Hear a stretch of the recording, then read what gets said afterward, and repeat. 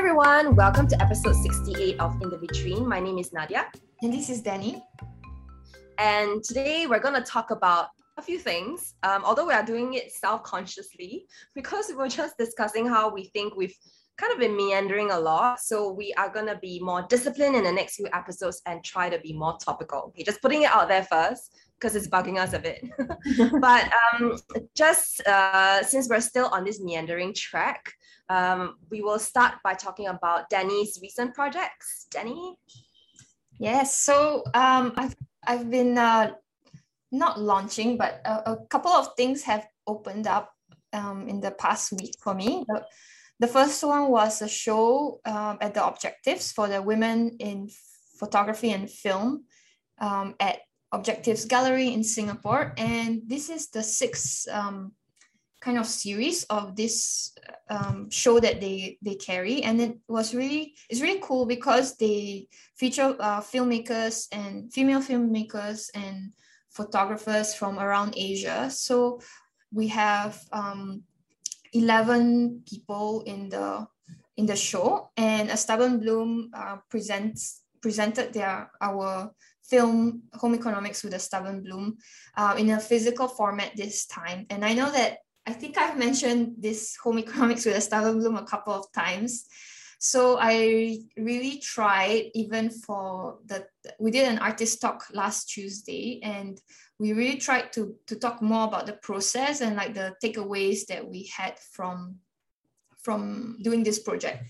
And the show is, our film is being shown in an installation format with the curators, Pui Yi and Emmeline, were really kind and gave us and like painted it in pink and like really took a lot of care to think about how to present the project. And on the walls, you can see some of the scanned objects from our research and the zine that we created earlier this year for the Singapore Art Book Fair. So the Home Economics project was looking at Singapore textbooks and how home economics intertwined with like public policy and like formal education, as well as how it was the roots of fashion studies. But one of the things that really, I think, made me realize how it related to a lot of the projects that I've been doing recently is also this idea of how in home economics, there was this idea of care, and that every young girl would be taught about garments, about textile care. And so segueing into another project that just launched, which is the episode with the Fashion Pulpit, where they recorded a series under this theme of rewear that is hosted by Xing Yun from the Fashion Pulpit. So that launched it. It's about 50 to 60 minutes long, and I had a lot of fun talking to Xing Yun and talking about the topic of mending. So yeah, that kind of really nicely matched together. Even though I recorded that episode a while ago, I guess the theme this year seems to be bringing me back to this idea of like care, garment care, and things that we can do ourselves and not just like in the policy level, right? Yeah, I think that's interesting. I want to ask a couple of questions about like the process of these two projects. But on the topic of care, we were trying to think of how I would then, talk about my own garment care. So I think, recently I've moved homes so that my older son can go to a primary school near us. But anyway, I had to find like a new mender near my home, because usually, if you have like a button missing or like you have a little hole in a shirt, it's something that I don't want to just throw away or recycle, but I would try to get it mended, especially if it's something that I really love. And chances are, if it's a button missing or a hole in a garment, it means that I've worn it quite a lot. So I was really pleased to find this lady at a nearby market who does really careful work. So once, you kind of have to test it out as well, right? You need to be able to trust your mentor. So I brought like one thing to her, and then I thought it was really well done. And then I just like I just dumped a lot of like clothes that I had been wanting to mend. Wow. And it's so nice to then receive them back because, it's really a new lease on life, right? Things that have been bothering you, things that, if I had worn these overalls and there was a button missing, I was like self-conscious about it. But then after it was mended, I could wear it and it felt really good.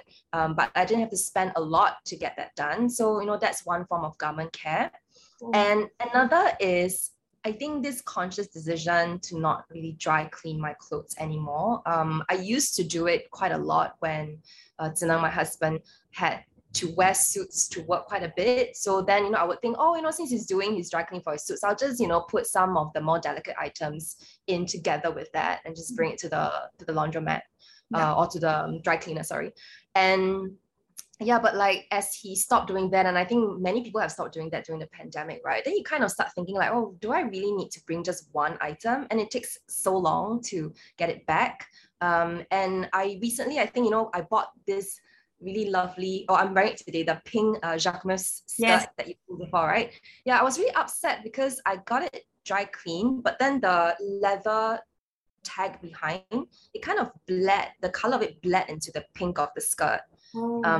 And yeah, I don't know. I mean, I tried to wash it myself first because it actually said hand wash. So I was like, okay, fine, I'll hand wash it. But then that happened. So then I brought it to the dry cleaners thinking like they could fix it, but they really couldn't. So I don't know whether dry cleaning is really the best, but of course we know that it is also not very sustainable.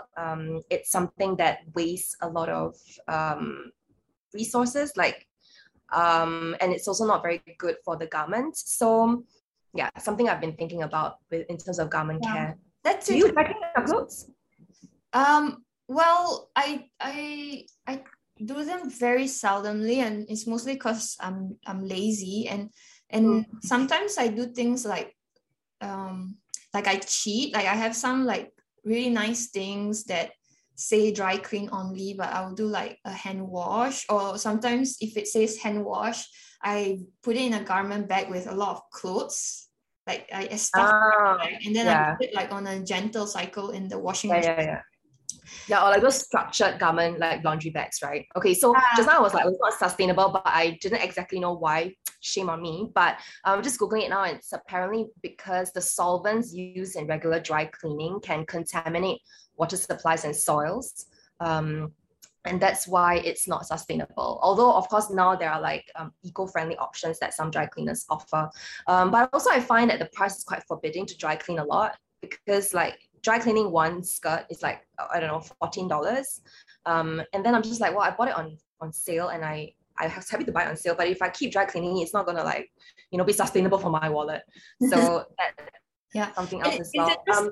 How you said that when you received your mended clothes, like how it was like having a new lease on life. Because I was working on this project where I collected garments to be mended from people around me for a project I'm doing with Magazine for Young Girls.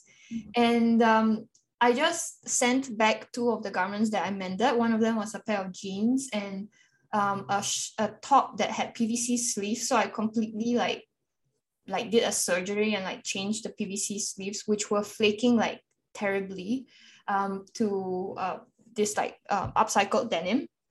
And when the person received them, she said that she was like so happy and she loved them. And hopefully those garments will see a second lease of life. And they have a story now, right? They have a story of like, oh yeah, I got this mended by my secondary school friend. And yes. Yeah, and that makes it so much more special. It's just like how like an artwork has a provenance, right? Clothes can also have a provenance or a background. And I feel like the fact that someone actually then touched it and made changes to it really makes it feel more special when you put it on rather than just buying off the rack, right? It just feels like there's human connection that you are then putting on your body.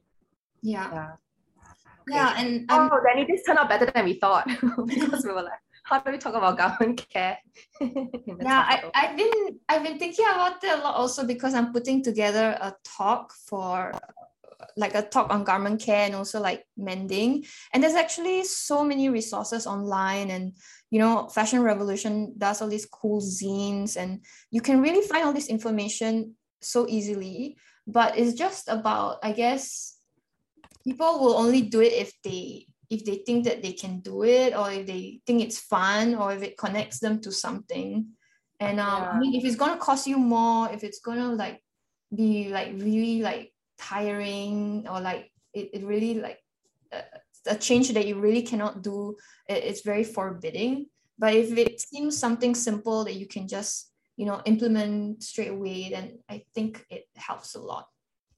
Yeah, I think so. You know, I was just reading recently that in Chile, there's like this mountain of fast fashion clothes that have been dumped right in the Atacama Desert. I hope I'm not botching the name up, but I think it's quite shocking to see that image, you know. And even though I've definitely recycled clothes at like fast fashion labels like H&M before, then now I'm just wondering like, oh, maybe I should just not consume so much. So it's always this push and pull, right? I think it's like, you know, I get my clothes mended. I try to do hand-me-downs. My kids wore hand-me-downs. I hand them down to other moms. And then I try not to buy so much. I try to just have like some beloved pieces I wear over and over again. You do that much better than I do. But then there's also this like, oh gosh, I want the next new thing. And like, how do I, you know, reconcile the two? But I think if we are more conscious of it and we just try our best to do that, you know, it's better than not doing anything at all. Yeah, I think the consciousness and the care, as long as like the seed is in you, it kind of like grows like throughout the years, and any little thing can have like big repercussions. I think there's a lot of the messaging behind like fashion revolution as well, because it is very difficult to go like completely militant with everything, and then it doesn't make it fun. And we love fashion, and we just want to be part of an industry or find ways that we can be within it in a way that feels like it's empathetic to everything else around us. Agree. Yeah. And I think on that note, I actually wanted to ask you about the process of like how you've been doing things, because, you know, you're right that I think A Stubborn Bloom has had such great success with the home economics project, but because then you have to represent it in different settings. And I know that you and Stephanie both want to make sure that it's fresh each time. So you're always consciously thinking about how to make it new and how to make it not repetitive. Yeah. And I think that, you know, if I could draw like a tenuous parallel between like, you know, thinking consciously, going through the process with like ideas about garment care or being conscious about our fashion spending, I think that's as much as we can hope for, right? Because we're all just trying to do our best in each of the situations. Yeah. We are trying our best. Trying our best, yes. So I think on that note, that's what we have for this episode. And yes, look out for much more topical episodes coming your way in the next weeks. And for now, take care. And if you'd like to, please follow us at Fashion and Market on Instagram. Thank you. Bye. Thank you. Bye-bye.